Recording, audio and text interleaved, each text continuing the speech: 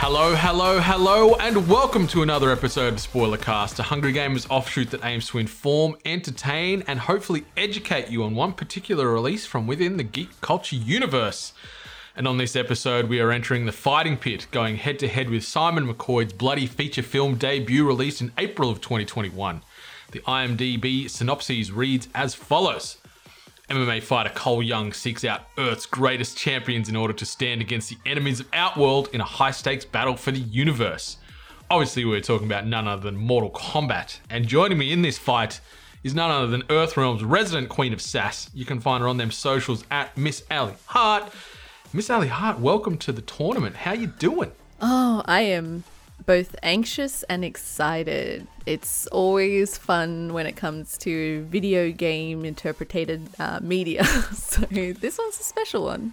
Yeah, it's certainly a very low bar that has been set over the many, many years of video game to screen adaptations. But overall, I think they did well for the most part with what we saw realized on screen over the past few weeks since this has been doing the rounds in the cinemas and available on streaming services now through HBO Max, which is awesome. But I guess sort of the way anyone that hasn't listened to a spoilercast, first and foremost, the way we do these episodes is we're going to talk non-spoiler for the first portion of this episode, so you can listen along and not worry about things getting spoiled for you from a massive narrative perspective and big things that might change your perception of this film. And then after that, we're going to jump into full spoilers and just talk willy-nilly about whatever we like, going into some of the meat and potatoes and some of the crazy things we saw and go into big detail about the narrative and big plot points and things like that. So I guess we could start things off maybe with our general thoughts and how we overall perceive and feel this movie is. Like, was it good? Was it bad? What did you take away from it? So maybe, Miss Hart, throw us your non-spoiler shoot from the hip review of Mortal Kombat 2021. So there was a lot of cheese. There were some bad story plots. There was some not so great acting. But overall, I actually still really enjoyed it. I'm looking forward to, the possibility of another movie. I sort of mirror your statement there. Like, I wrote a sort of a single line recap as well, and I said I really liked it. It was dumb, violent, funny, and enjoyable. Pretty much exactly as I expected it to be. So you bang on regarding the cheese factor. Oh yeah, they really lent into that in parts, and I think they needed to make this movie more enjoyable. Yeah, like there were times where there were moments of cheese in there where I was kind of like, hey, yeah, I get that. And then there were other times where I was like, so like there was like a balance of both good cheese and bad cheese. Not enough to make it a full stinker, but yeah, there was a sprinkling of blue cheese in there, but for the most part it was some Jarlsberg and some cheddar. There's some good camembert in there. Yeah, bit of American, a bit of that sort of generic good burger cheese that everyone likes. Yeah.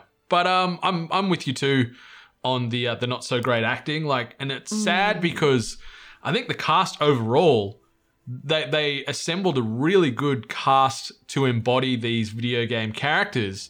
Yeah. But then the character that's not from the video game, Cole Young, played by Lewis Tan, who's a great martial artist, maybe not the best actor, was sort of the weakest person on the screen for me more often than not, it felt. Here's the thing. There's full disclosure, after watching the movie, I did what I always do. I jumped on YouTube, watch interviews, watch funny interviews, watch behind the scenes stuff. And like I usually do this with a lot of things where there's like a lot of lore and then also you can kind of feel like a cast chemistry. And for like, the cast, like a good chunk of the cast, really knows Mortal Kombat and really loves it. And the one person who seems to really like it is Lewis Tan, who plays Cole Young.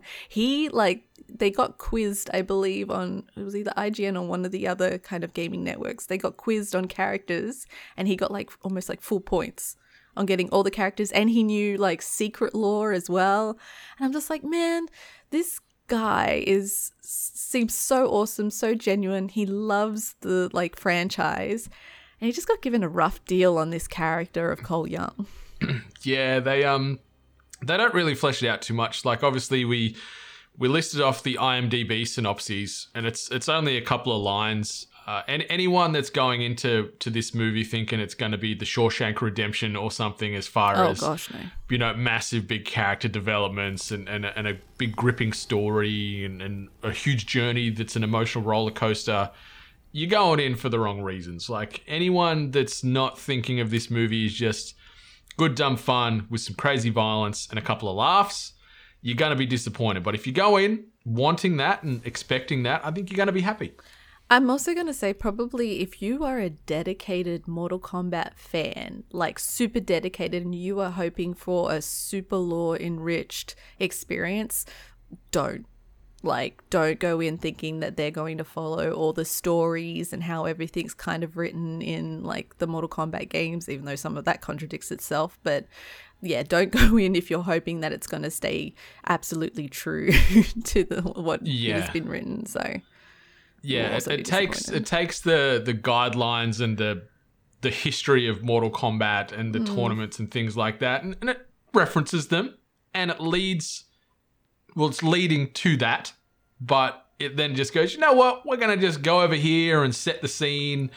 And I see this movie almost like a prequel, is the way I sort of think about it more. It's a prequel to the eventual tournaments and the proper Mortal Kombat fandom and respect to the source material that we all love. Like, there's a lot of setting the scene and fleshing out some of these characters. Like, it's clear they want Cole Young to maybe be the new face of at least the big screen stuff. But if we sort of wanted to flip the script, and it's available on YouTube, you can watch it anywhere. That they show the first 10 minutes or 9, whatever. You know, yeah, 9-10 minutes. Yeah, and it's the opening scene of Mortal Kombat, and it's just about one of the best scenes in the entire movie.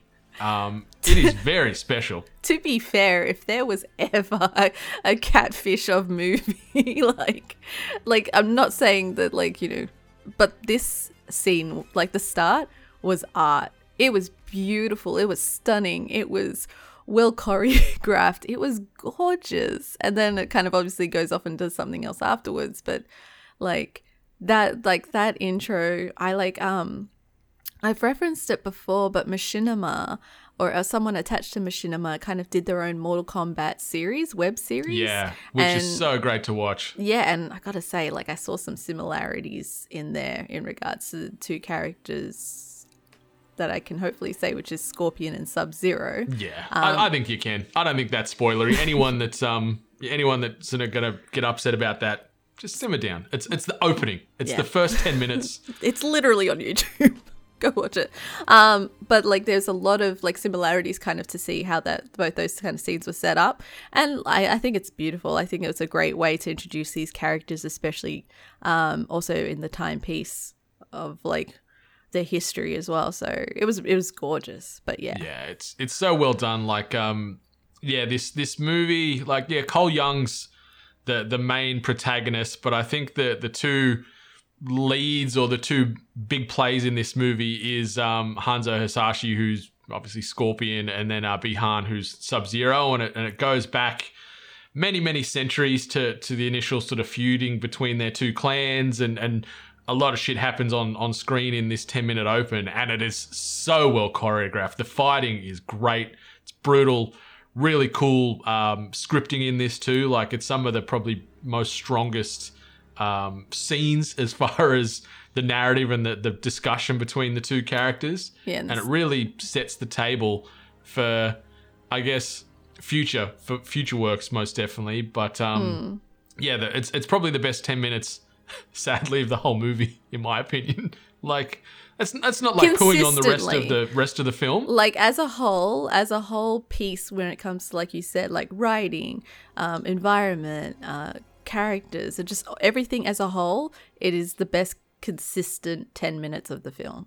And it's great too, because like Mortal Kombat is, I think, overall, the battle of Sub-Zero and Scorpion and their century-long rivalry. And I like that they went, boom, this is it. This Mortal Kombat right here, straight into it instead of just taking their time and focusing more on Cole, the MMA fighter. They jump straight into the big dogs, and it sets the scene well. I think the cast overall, I think they were well selected. I think they all suited their roles pretty damn good. I think we might be in close agreement that Josh Lawson, Australia's Josh Lawson,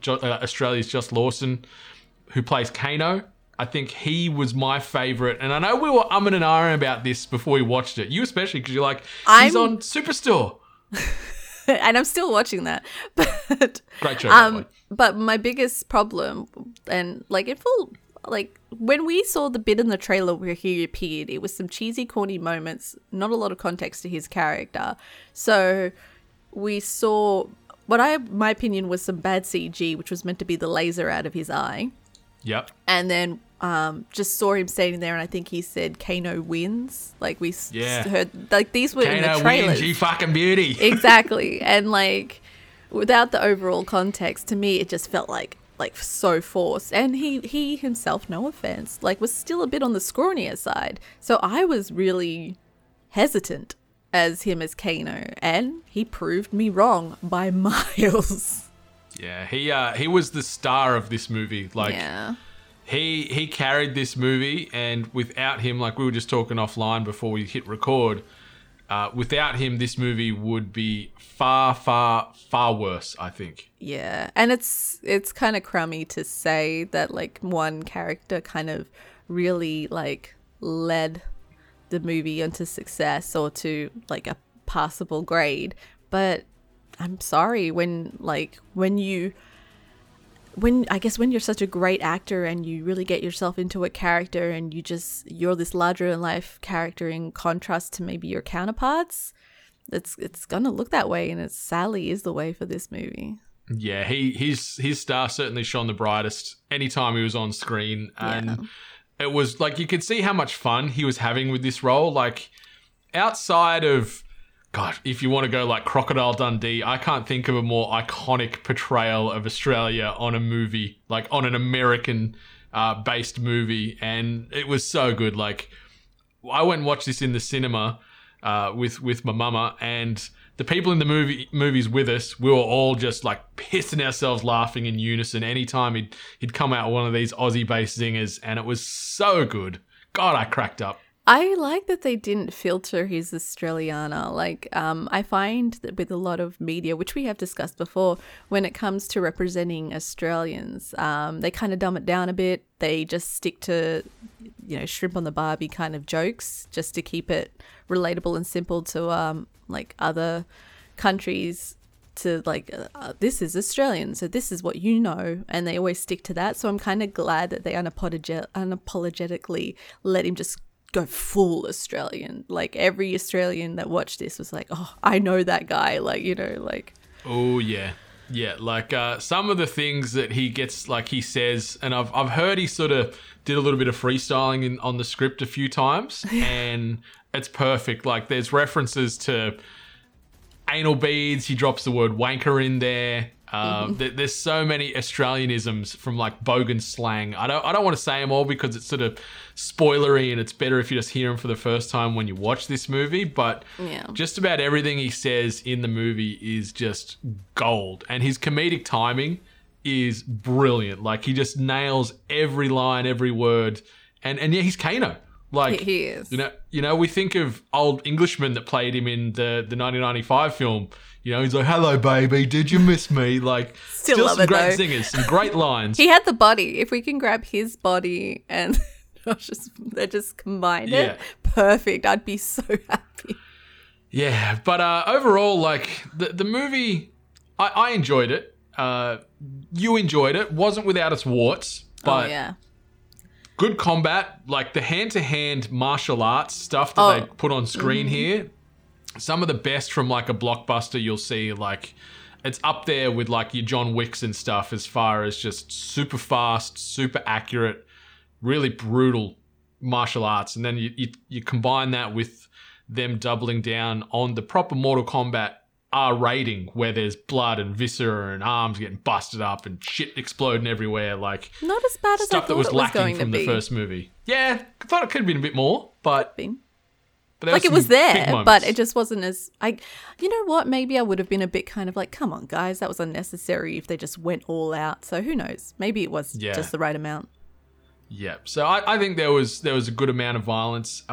Good table setting for future movies, like spoiler but not a spoiler, but Joe Taslim, who plays Bihan / Sub-Zero, he's said that he's potentially signed up for 4 movies in total. So there's plans for potentially at least having him represented in this movie, which we'll talk about in the spoilers shortly, in 3 more movies, potentially. So I hope we get some more ones, because this is a great first point to jump off into more of the Mortal Kombat lore and just build out on this crazy, violent universe that we got.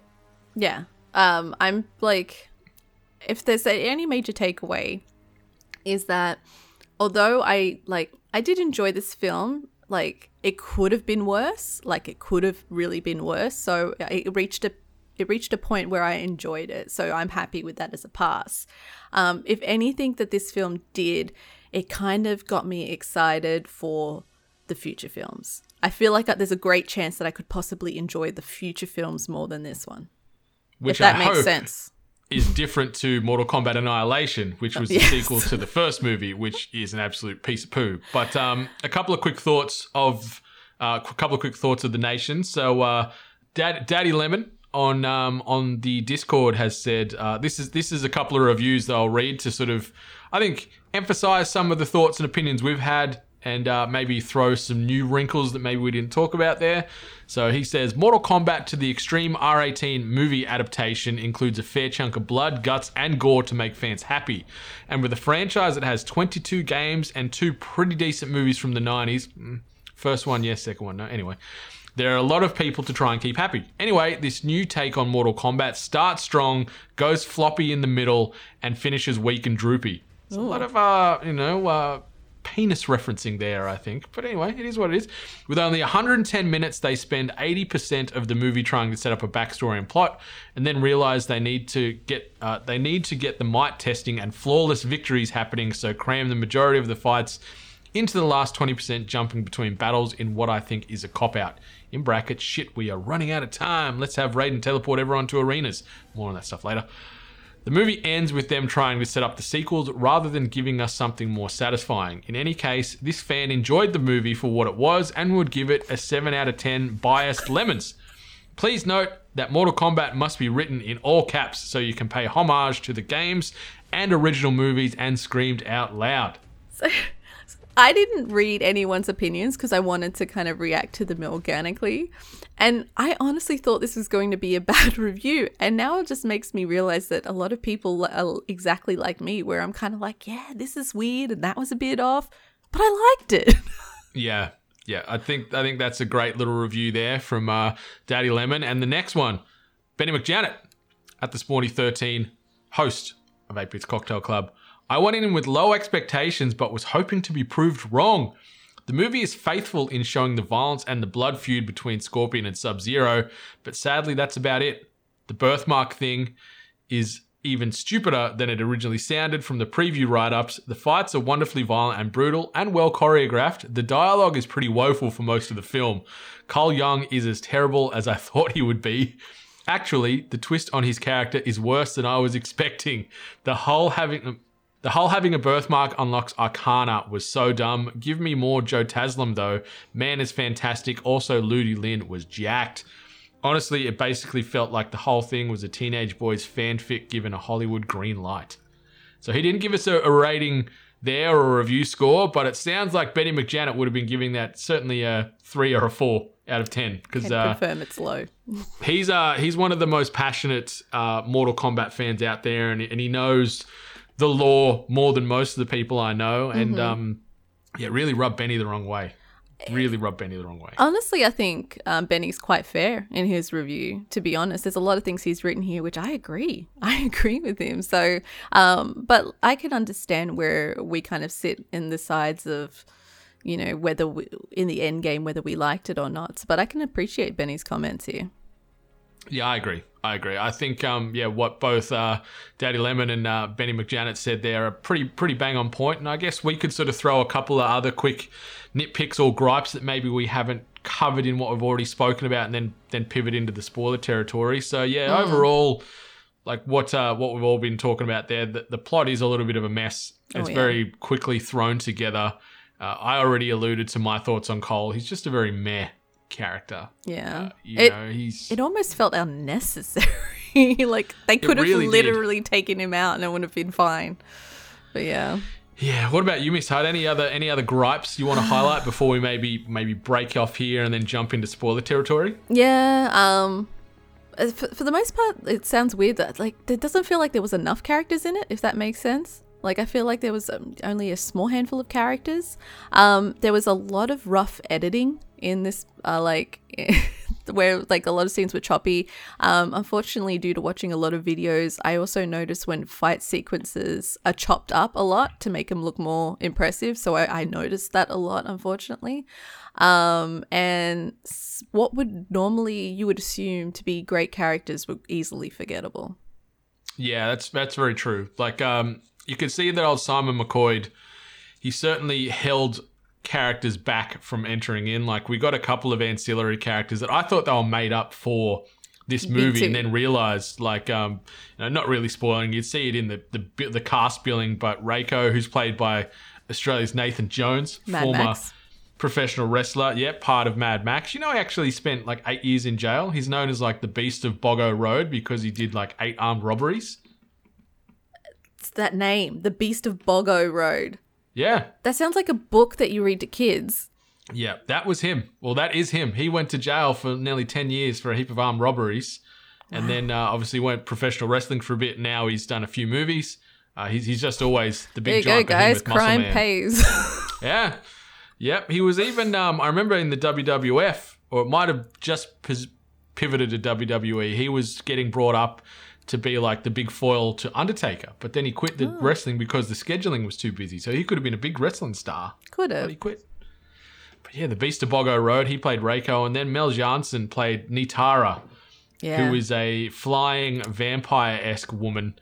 And I thought these were just two random throw-in characters similar to Cole Young. And then I realized, I'm like, oh, no, that's right. They actually exist. So Reiko was first seen in Mortal Kombat 4 and Nitara was shown first in Mortal Kombat Deadly Alliance. But very forgettable characters, as you said. But yeah, they're certainly keeping the vault of all these other characters for these future films. That's for damn sure. Oh, That you could, after a while, you're kind of like, I know what you guys are doing. Yeah. But overall, like, I'd recommend, like, if you got some spare time and some spare cash and you want to have some fun, 2 hours in the cinemas watching Mortal Kombat, there's certainly far worse things you can do with, $20 or $30, including some snacks. So I'd say go check it out. Like, I had fun with it. I liked it. You liked it. Yeah. Not perfect, but it's fun. Yeah. And that's what you need. Yeah. Like, as long as you can get by, like, a lot of things and the cheese, and then obviously, like I said, if you're deep into lore, you kind of got to take that to the back shelf a bit while watching this. It's enjoyable. Not perfect. Not terrible. Exactly. And on that note, we're sort of going to break for 5 seconds here, and then we're going to move into spoiler territory. So anyone that hasn't watched this movie and is worried about getting things, in air quotes, spoiled, maybe go watch it and come back and listen to the next half of SpoilerCast here. See you soon. Fatality. All right, so we're going deep now. Everything is on the table. Nothing is off limits. So, Miss Hart, do you want to jump into maybe like favorite and best moments to start with? Like what we enjoyed the most out of this movie? Okay. So Kabal is one of my favorite characters in Mortal Kombat. I used to play him a lot. He was great. And then when I saw him in the trailers, only nanoseconds. And I'm like, that was Kabal. He looks okay. No, he looks fucking great. He looks amazing in this movie. And to top it off, they gave him a Boston accent for some reason. I don't care. He looked great. He sounded great. He just had this great presence in the film.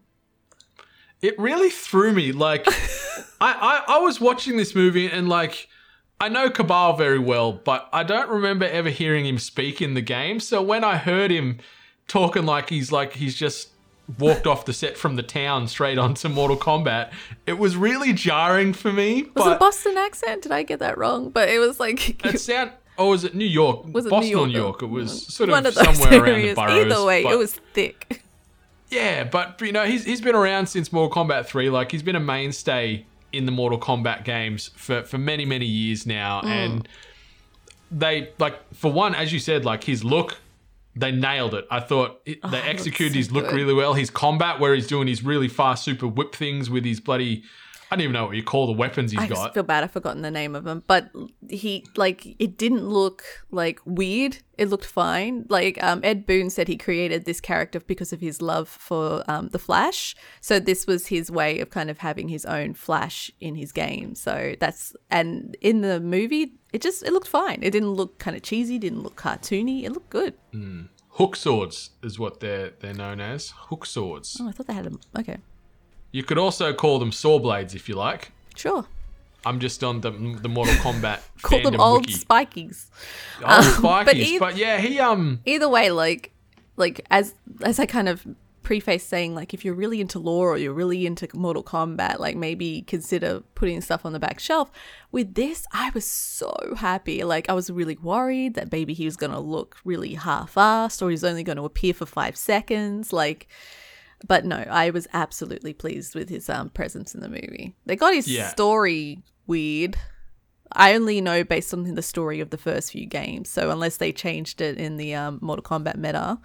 But well, they do have the ability to time travel and change the True. past and stuff. So They I did guess there is a way unmask where they're like, him, maybe they just time traveled and changed a few things here and there. Yeah. But like, either way, I was happy. But yeah, I liked that they had that interaction with Kano and Cabal and talking about Black Dragon and stuff, because that's where they had their initial run-ins and that's where a lot of their history comes from. So I like that there was some acknowledgement and some referencing to early games and early history. Yeah, like that, like mentioning the gang is fine. Like the whole thing about him working with Shang Tsung and therefore working with Shao Kahn, like, because Shao Kahn, I'm pretty certain he sent people to try and kill Cabal, but either like I said, I'm not going to get hung up on the details. I'm just happy he looked good, and he had a really cool presence.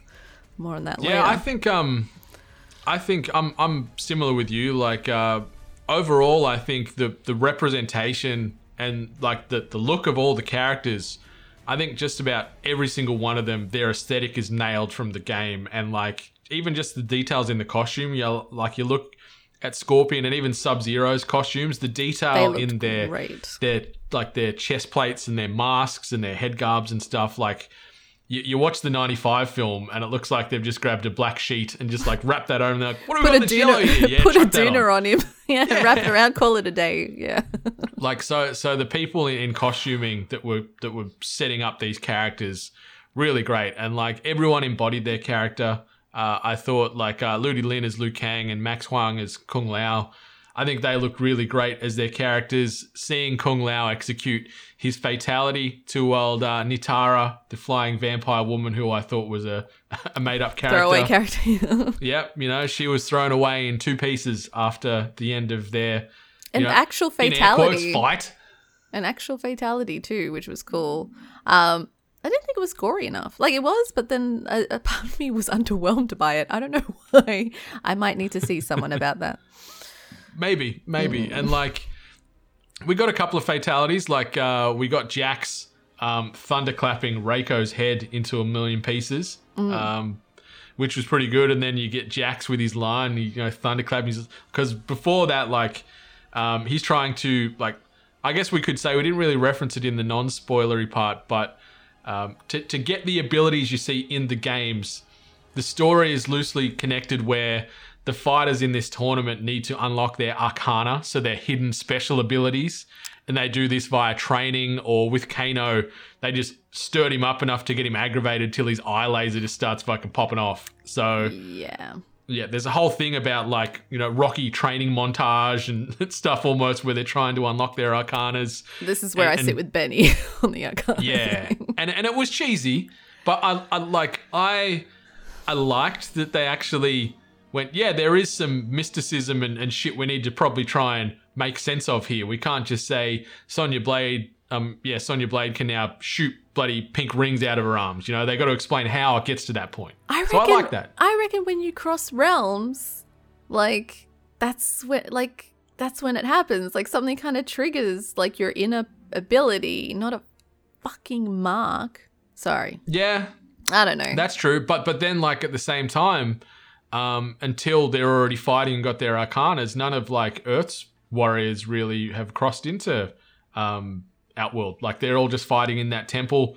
They go on a random plane ride and then walk across the desert for 90 days, yeah. It feels like. Yeah. But yeah, like it's cheesy as hell, that part. But I like at least they went, we need to try and work out a way to, in air quotes, make sense of how you get these abilities. So it's shitty and it's kind of dumb, but at least they've sort of said, this is how it happens. It's just like there's so many times where I try to make sense about the whole attachment to the mark, and I'm like, okay, so the mark means you're an Earth Realm champion. So that means the bad guys don't have it, right? No, the bad guys have it as well, I think. Because there we go. I thought if you had the mark, it meant you were a defender of the Earth Realm, or you have the mark if you've got to be a fighter. I think you're a fighter in the tournament. So okay, so that's your ticket.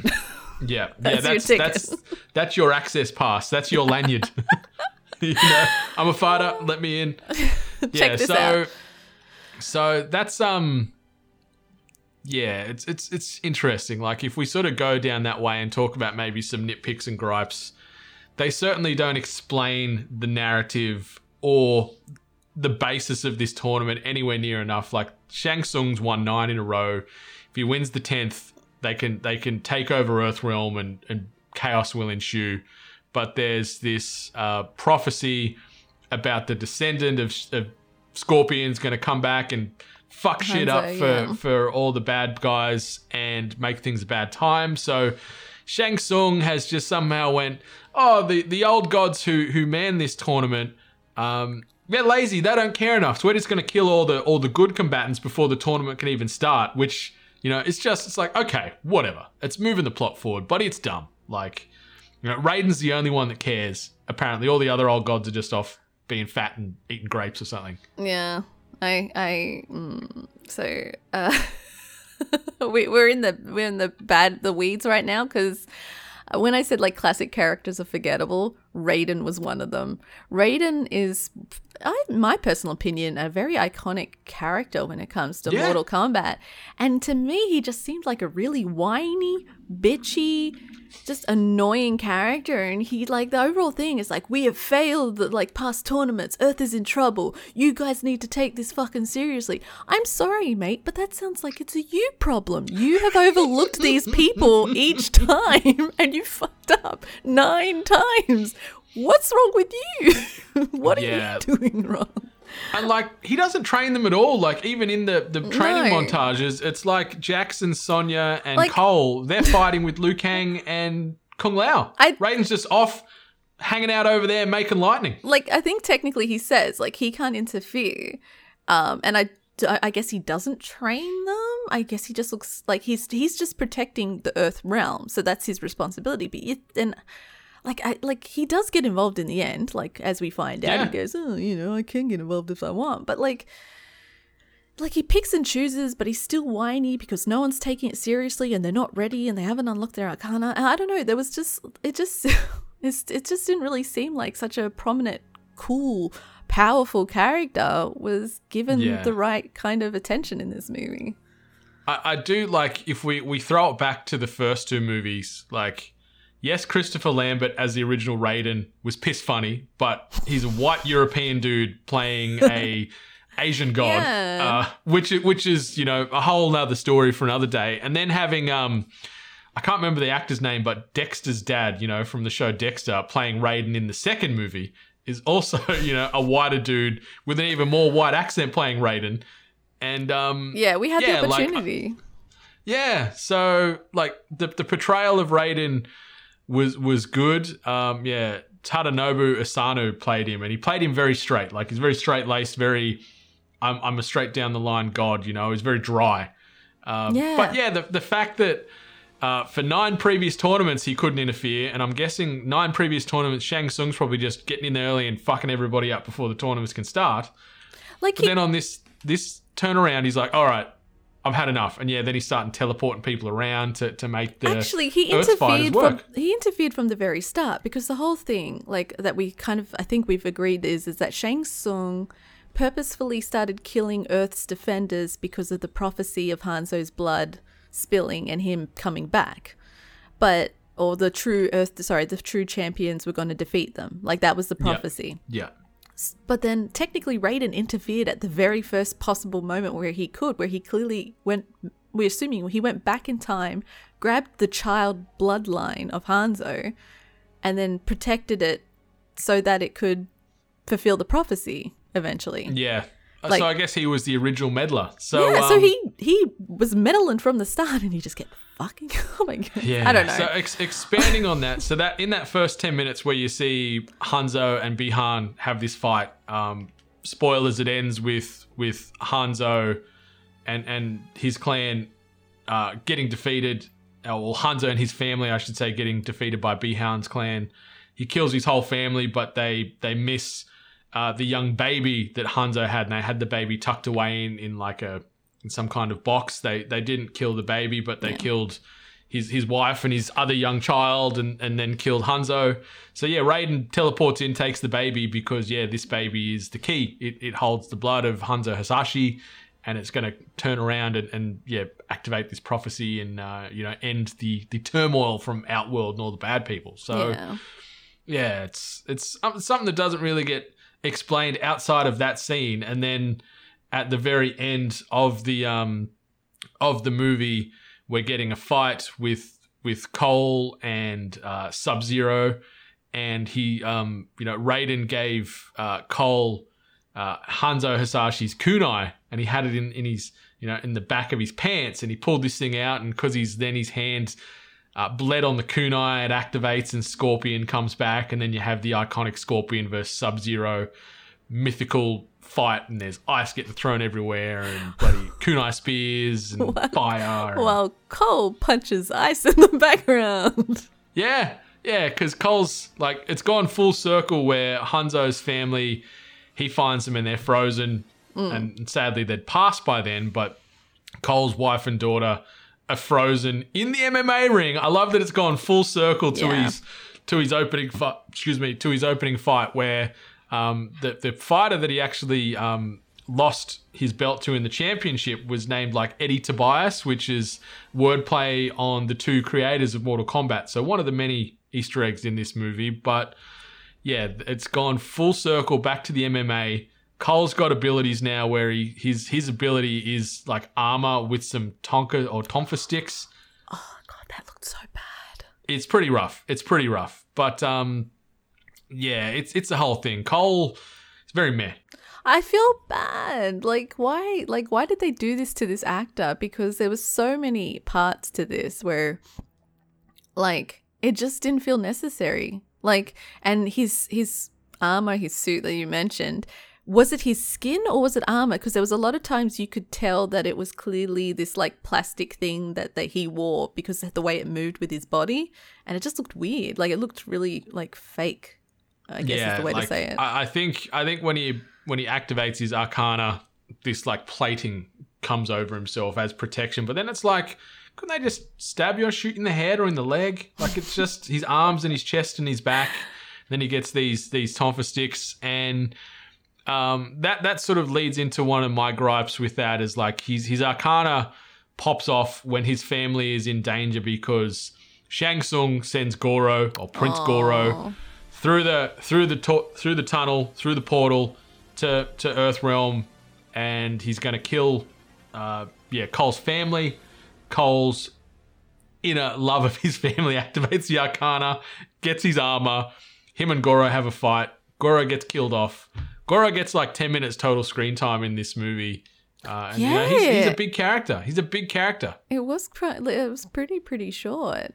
And like, the fight was also mixed in with other fights too. So it wasn't even like well, was it other fighting? Yeah, like other fights were happening, right? Like other people were dealing. Yeah, so it like didn't even have your full attention, really. So yeah, like yeah, this is where we talk about like really prominent characters, kind of, you know, like really getting the short straw on this. Like my other nitpick that I really wanted to point out. I love Cabal. They clearly killed him. He is not coming back.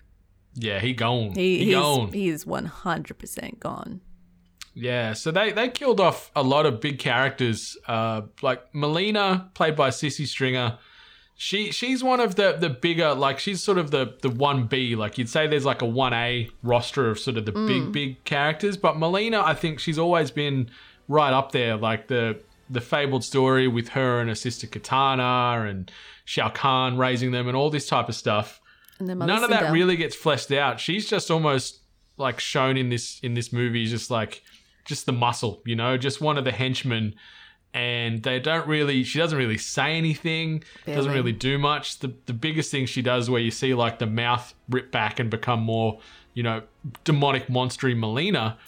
And then she ends up getting old Sonya Blade's bloody rings through her guts, like just blows a hole in her when she gets her Arcana. Which was in the trailer, by the way. Yeah. Oh, speaking of in the trailer, we saw that Reptile gets killed. So we knew that Reptile was in the movie and that he gets killed. We saw that in the trailer. Yep. Reptile's a pretty decent character. First fatality, old Reptile. Like I know that there's like the reptilian race that Reptile's part of. So there could be future iterations of him coming in, or it coming into Mortal Kombat 2, 3, 4 if these movies do come to fruition. But yeah, it was interesting. Like other gripes, like Goro, like the throw-in characters like Reiko and Nitara, but I get that they didn't want to probably blow their load and have all the big names in at once. And the other thing that it's not really a gripe that breaks the movie for me, but I love that Hanzo Hasashi spends centuries and centuries and centuries in hell, and obviously he learns to control the hellfire and he becomes, you know, the demon vengeance that is Scorpion and everything else. But he comes out of this portal and somehow he's learned English, and the only 3 words he's learned is "get over here." You know, he's still speaking Japanese outside of that, but he says "get over here." It's iconic, I know. Like they do some fan service. You get a fatality, you get a flawless victory, you get a "get over here." You get the 3 main. I wish there was a toasty in there somehow, but you get 3 of the main lines you hear. And that was like, I'm like, really? Like I know it's fan servicey, but you're trying to be serious with this part right now. And yeah, like they're still speaking in Asian dialect outside of that. But yeah, he drops the English "get over here" just as a fan service bro moment. Like at the end when like Scorpion and Sub-Zero are like fighting each other. Scorpion, Hanzo is saying something to Cole, but he's saying it in Japanese. So Cole's just like standing there, and I think he's telling Cole like, "You go to your family, I will deal with this," or whatever. And Cole's like looking at him, but he does it like, so it's like, I mean, come on, like he doesn't understand what he's saying. So there's like, but although I do appreciate that, that they don't kind of just say, "Oh, now everyone understands each other's language," but like, Maybe, like, my only thought with that too, I was thinking about that the other day, is maybe because you know how he was having these flashbacks to Scorpion in hell, maybe they've got like some neural subconscious link. So he's like, "Go save your family, I've got this under control." That's like, okay, go punch that ice. Also another cringy moment was Shang Tsung talking to Sub-Zero, and he's talking about I think he was talking about the prophecy and saying how let's just destroy the Earth champions, but he calls him Bihan, and then he goes, "I am no longer Bihan, I am Sub-Zero." Yeah. And it was like, I had a lot of questions with that. I'm like, did you just decide at this moment? Because you've clearly been his fighter for a while. Like, for centuries. Are you like one of those people who are like, "I don't go by that name anymore, I go by this name now"? Like, and my husband said, he goes, "Could you imagine like the HR email going out saying like, please do not call Bihan, he goes by Sub-Zero now." Like, yeah, it's Yeah, like you feel for him. He's been doing it for centuries. He's like, Bihan Cody. He's like, it's Sub-Zero Shang Tsung. Jeez, Dad. That's my nickname. I'm a cool guy now, literally. But like that was just a funny moment. There's a lot of times where kind of people had to drop their names and it felt a little bit forced. There's a moment where Jax quickly introduces himself to J. Cole and his daughter. Then J. Cole and his family get ice cream. That's the rapper, by the way, J. Cole. Cole Young, you're thinking Cole of. Young, sorry, my bad. I'm like, what version are you watching? I'm like, I watched one with J. Cole in it. It's great. Cole. My bad. Cole Young, sorry. And he and his family, so that he meets Jax with his daughter. Him and his family get ice cream. Snow appears from Sub-Zero. And then Jax gets him and his family in the car. Then Jax tells them to go off. And like this is all happening really, really quickly. So Cole goes back with his family to that farm and everything. And then it goes from telling his wife that the daughter's sleeping, and he goes, Jax said that da da da da da da da da. And I could just imagine his wife going, who the fuck is Jax? Yeah. Like there's a lot of moments where name dropping felt very forced. Like they felt like moments, you know? Yeah. Like I get Cole's down in his dumps and he's taking a couple of $100 here just to keep the roof over his wife and daughter's head at the moment. But his wife and daughter were so casual about everything going on. Like, you know, they're on the run, hiding out at this farmhouse, trying to avoid demons, and you know, they just saw a dude that can control ice and cold weather and stuff and kill people, and they're just having a nice meal. Goro rolls in. They're so casual about it. She, you know, hits Goro with the axe. You know, props to a strong wife. Props to a strong wife. Yeah. I can't remember the line she said. Yeah, where she was like, you know, I got to do it myself or whatever she said. She gets in there, swinging an axe at a guy like a big giant Hulk-esque character with 4 arms. And, you know, like, yeah, the wife and daughter are just so casual about all this the entire time. Like it's cool. Like, it'd be nice to have a family that'd be that casual when there's potential, you know, apocalypse impending. Also didn't feel the love as a family, by the way. Yeah. Didn't feel it. Like, obviously, there's a lot going on. They're trying to fit a lot in this movie. So, obviously, but they did focus some time with Cole and his family, but I just didn't feel it. It didn't feel like a family. I thought at first, when they first introduced the family, like, his daughter is Cole's corner woman. Didn't know she's it was there his daughter for a long time. Advising and training. Didn't know. I picked up on the daughter thing, but I thought him and Cole were divorced, because then the wifey comes in and she's like, I don't go to the fights anymore or whatever. And I'm like, yeah, I thought there's a break here and they're co-parenting. Also, were they in Australia or were they in America? So it's, shot in Australia for the most part. Was shot down in Adelaide, but yeah, in America. They're meant to be in America. That fight, what are they called? The guys that curate fights, the guys that put them together. He did not try and hide his Australian accent at all. No. He's a great actor. Great actor, but yeah, I'm like, oat milk ads. Oh, they're in Australia. Okay, I get that. Yeah. Oh yeah. They did shoot a ton of this movie. Like, one thing I do like, yes, the CGI was a bit ho-hum at times, but I like that they shot a lot of this actually out in the real environment. Like, all the Outworld stuff was shot in an old abandoned open-cut mine in South Australia, and it looks really cool. Like, there's some awesome big sprawling wide shots where they're walking around this barren landscape, and I think it looks really great. Oh, like the Outer Realms? Like, yeah, in Outworld, yeah. Yeah, they look, I was really impressed, honestly. Like, it both looked impressive and depressing, which it should. At the same time, like, and there was also this moment where they're walking through there and they're discussing like, oh, we got to go out there and kill them because of the prophecy and everything. And Shang Tsung's actually got a dirty face, like, he's covered in dirt and everything because the place is shit. Outworld does not look like a good appealing place. I get why they want to take over Earthrealm because Outworld looks very depressing. But that's another gripe for me is Shang Tsung is a nothing character in this movie. Like, obviously, he's the big bad in the first film. And Cary Hiroku Tagawa, I think is how you pronounce his name, played it to perfection. But this iteration, he's just a nothing plot point. Yeah. Like, I know they're going to move him into future movies if they do make their way to the screen. But for the big bad, he was anything but. Yeah, he didn't like his presence didn't feel intimidating, only in the sense of like a bully.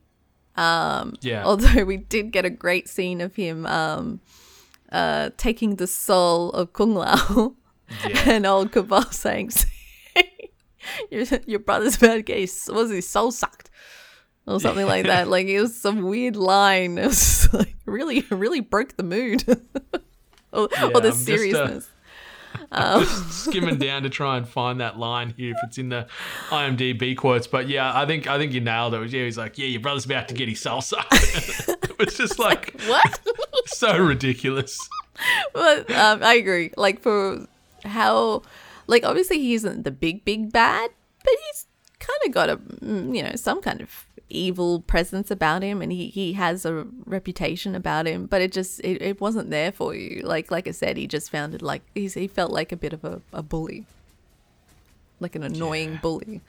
To be honest, Sub-Zero seems like he's more incredible than him, to be honest. But yeah, well, like in spoiler territory, like like with having Joe Taslim signed on for 3 future movies and this current iteration of Sub-Zero now dead. Obviously, in the game history, that Gen 1 Sub-Zero, you could call him, ends up becoming Noob Saibot. So there's a strong strong potential there that they're gonna pivot and bring in Noob Saibot as the next version, and then have the younger brother of Sub-Zero maybe take over the Sub-Zero mantle as well. Yeah. But then we might see Quan Chi as well. So because Quan Chi brings old Sub-Zero back to life and turns him into Noob Saibot. So we might see Quan Chi in the second one. I think that's a good sort of jump off point into who would you like to see appear in these potential sequels? Who's some characters on your wish list that you want to see there? For no other apparent reason, just because I loved the uniqueness of his character, Striker. I cracked up when I saw this in the show notes. Like, why not the American policeman with the backwards hat on? Yeah, we could work in, like there's always references to the armed forces and stuff in there. That's true. But yeah, so maybe Striker just instead always of him being a policeman, they repurposed him. He was part of their unit as well. I don't know. Yeah, I mean, you know what? That's what they'll do.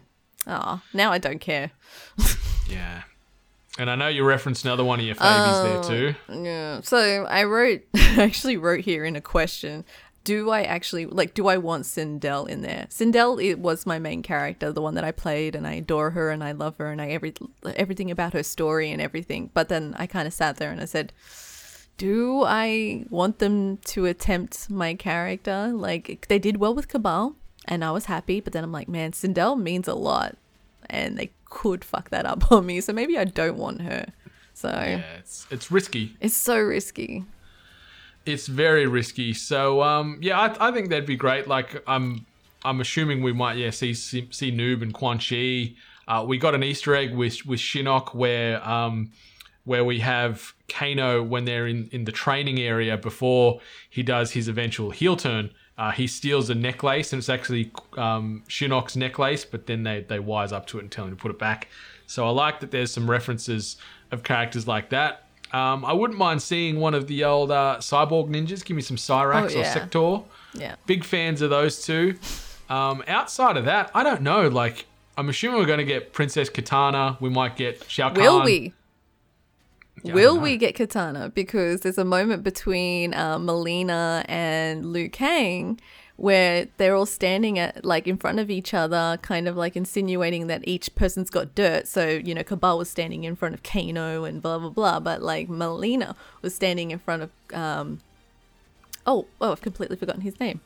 Brain fart. Absolute brain fart. Liu Kang. I said it like 5 seconds ago. Anyway, so Melina is standing in front of Liu Kang and like they're kind of like giving each other evil eye, and then they kind of pan over to Katana's fan. Like, yeah, that's true. Suggesting that that's like kind of already happened. Like there's like been a death and they've already got bad blood. But then I guess that moment passes so quickly that it doesn't mean anything. I don't know. I guess it opens it up to go one way or the other. They could say, yep, they killed her off, or no, that was just a little nod for future. Yeah, true. But I guess the big certainty of who's going to be appearing in the sequel, the movie ends with Cole heading over to Hollywood to I guess recruit the next one of Earthrealm's team, and that is none other than Johnny Cage. We get the movie poster referenced on the wall there, which is funny because it's a movie poster for a film that Johnny Cage is in, but he's wearing the Johnny Cage belt. So is he sort of playing himself in the movie? I don't know. Like, you wouldn't wear a belt with your real name on it if you're playing as someone else, right? But, oh, yeah, I guess that's true, actually. yeah, but there's been a bit of discourse on the internet since this obviously was shown at the end of the film about who we think should play Johnny Cage. So everyone's resident action comedy savant has thrown his hat in the ring, I guess, through some of his social posts, and that's Ryan Reynolds.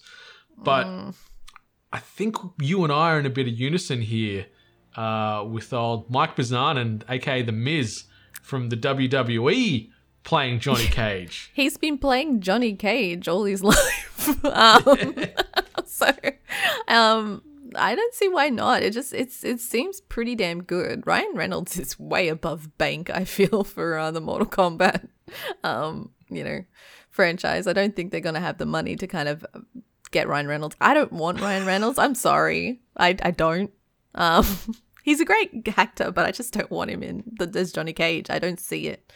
But yeah, I just, when people said The Miz, I believe someone's done a mock-up of. Yeah, I think Boss Logic tossed one out there. So he was quick on the draw. Yeah, so I like he's obviously he's got the wrestling background, so he's athletic. He'll be able to do the moves. He'll know how to do the training. Like, he's very familiar with that. Granted, he's a father now of, is it 2 daughters, 1 daughter? I think so. Yeah. Yeah, but like I think it's just right. If you're playing it all your life, so get the role. I would not be upset with that cast. And he's not a bad actor. Like, I've watched him in a couple of movies that he's, I guess, in air quotes, starred in. And he's not a bad actor. Like, he'll certainly add to that role. And then for future, they can, I don't know if they're going to double down and go down the path where Johnny Cage and Sonya Blade end up, becoming a thing and having Cassie Cage, their daughter. I don't really like Cassie Cage. She's in the new game. She's who I mean. I know, because we went to an event where we played Mortal Kombat and you kicked my ass 3 times in a row in front of a crowd of people as Cassie Cage. Hashtag never forget. Yeah, no, she's pretty great. But and I get why they didn't put Johnny Cage in this movie, because Kano is the Johnny Cage of this movie. Kano is also, you can tell he's a character placement of being the audience where, all this random weird shit is going on and Kano's the person to be there going, what the fuck is going on? What is all this weird shit? So yeah, I just, I really hope that they bring Kano back. I think they might, based on the reception he got on this movie alone. The implication is his daddy died. He got his eye stabbed, and therefore the marker transferred over to Sonya, and all of a sudden she knows how to use her plasma cannons like that. That's all it took. Female empowerment, what activated her arcana, and then she's popping them rings. I really hate how she kind of got tagged along through the whole thing, and it's like deep down she knew she deserved the powers. I don't know. That was something that kind of rubbed me the wrong way. Yes, but Kano lost his little emblem, but like, I've got a feeling that they could bring him back because his eye thing was there. It wasn't a metal plate like we're used to, and he also didn't have his chest thing, right? Like, he also sometimes has a chest piece. So I've got a feeling maybe Shinnok. Maybe Quan Chi could bring him and Sub back. That's what in different iterations. That's what I think. And I mean, we're very evident that the technology mechanical thing is very present in the universe of Arcana. Apparently, magic metal is a thing. Reference to Jax and his arms. That I also don't get, but so I reckon that they could bring Kano back again. Yeah, I'd like to see it. Because he was great. like as we said at the start of this potty, he carried this movie. Like if they didn't have him in this as a comedic foil for these straight-laced characters that he's dealing with, the movie would not land anywhere near as good for me. Like, we both really enjoyed it, and like if we're sort of jumping into sort of a score and then maybe talking about if we prefer this to the original, like I think we both agreed. Like I had 7/10 of a flawless victory as what I score it, which is translates to a 7 out of 10 for me. But if there was no Josh Lawson or no Kano, might be like a 5, maybe less. Yeah, well, I wrote 7 just. Like, it scraped by to a 7. Yeah, and if we had no Kano, 5 would... 5 would probably be a little bit fair, yeah.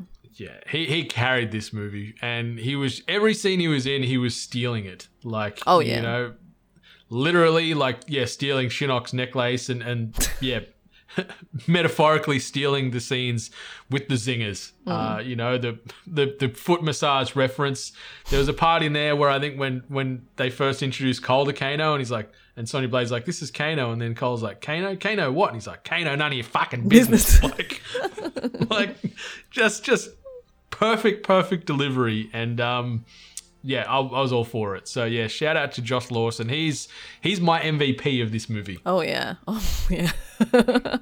Yeah. No. Like, I really hate suggesting that he did carry it, but like even with prominent characters like Kung Lao still felt a little lackluster to me. Sonya Blade felt a little lackluster to me. I liked Jax's character, but he had too much of a mopey moment for him.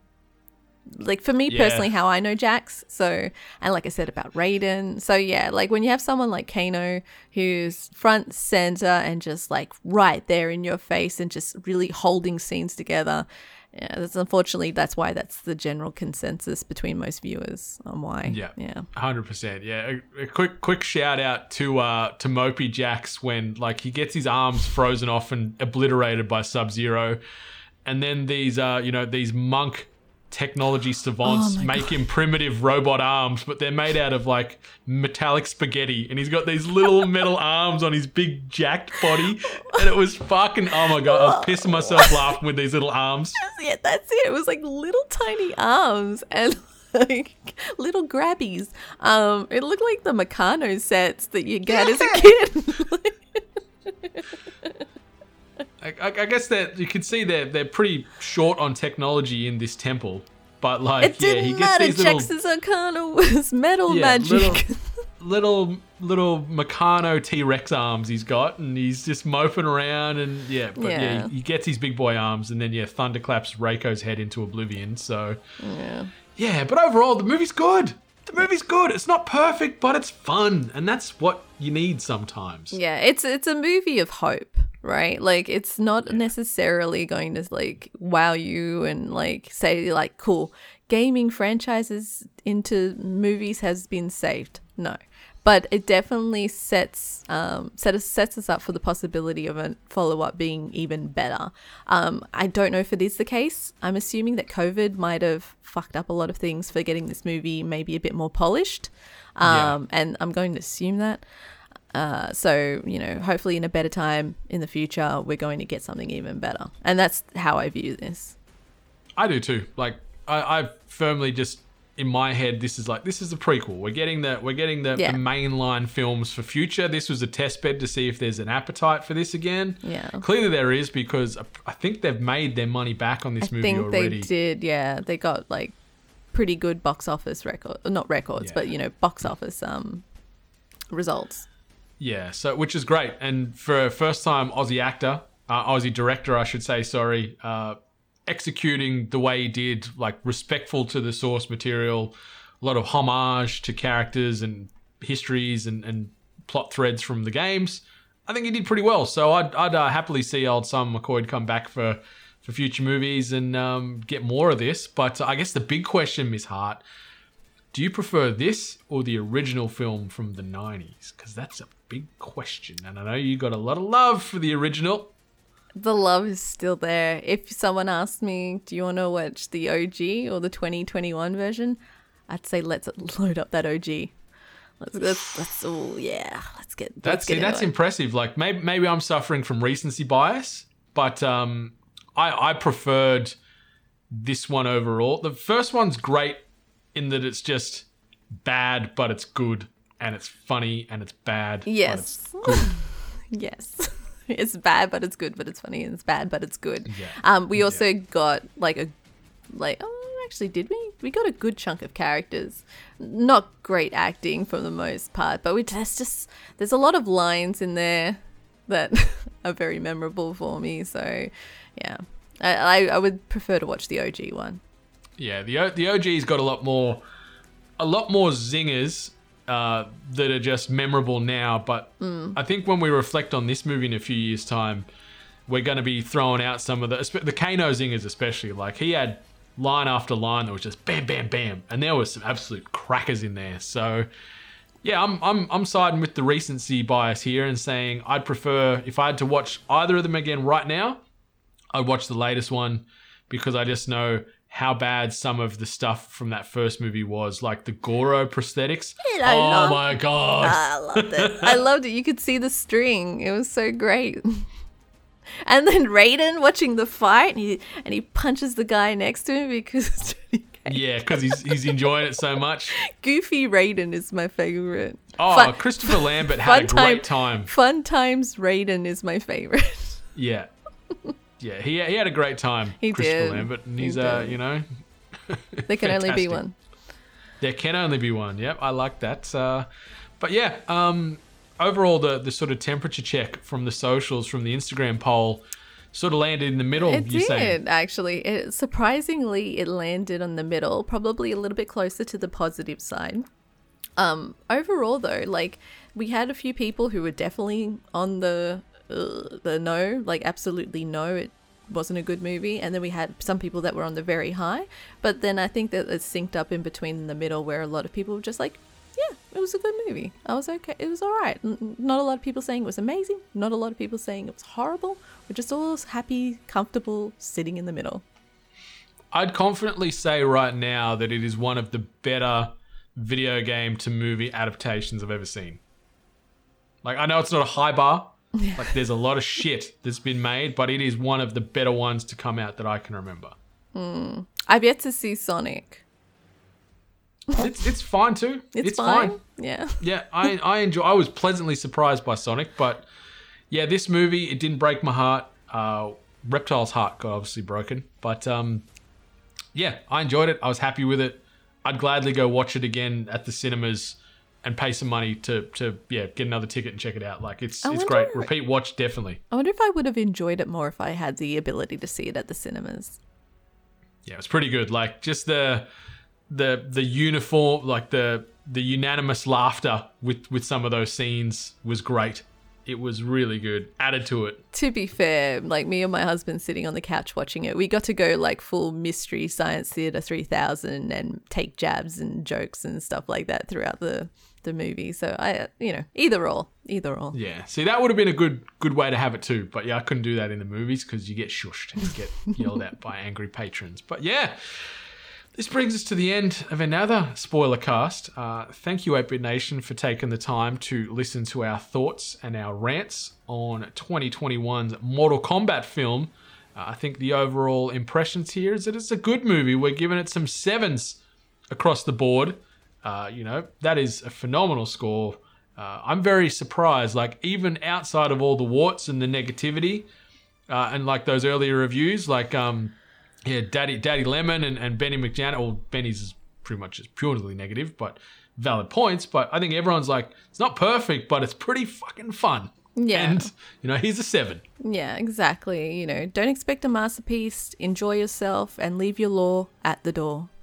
Ooh. And on that note, I think we're going to close this down until we enter the spoiler cast arena for another time. We don't know what that's going to be, but we'll find something to talk about. We always do. Juicy, deep detail. Find us all as a collective at We Are 8-Bit on them socials. Find Miss Ellie Hart at Miss Ellie Hart and find myself at Brendan 8-Bit. But until next time, 8-Bit Nation, much love. And stay flawless. You're on fire today.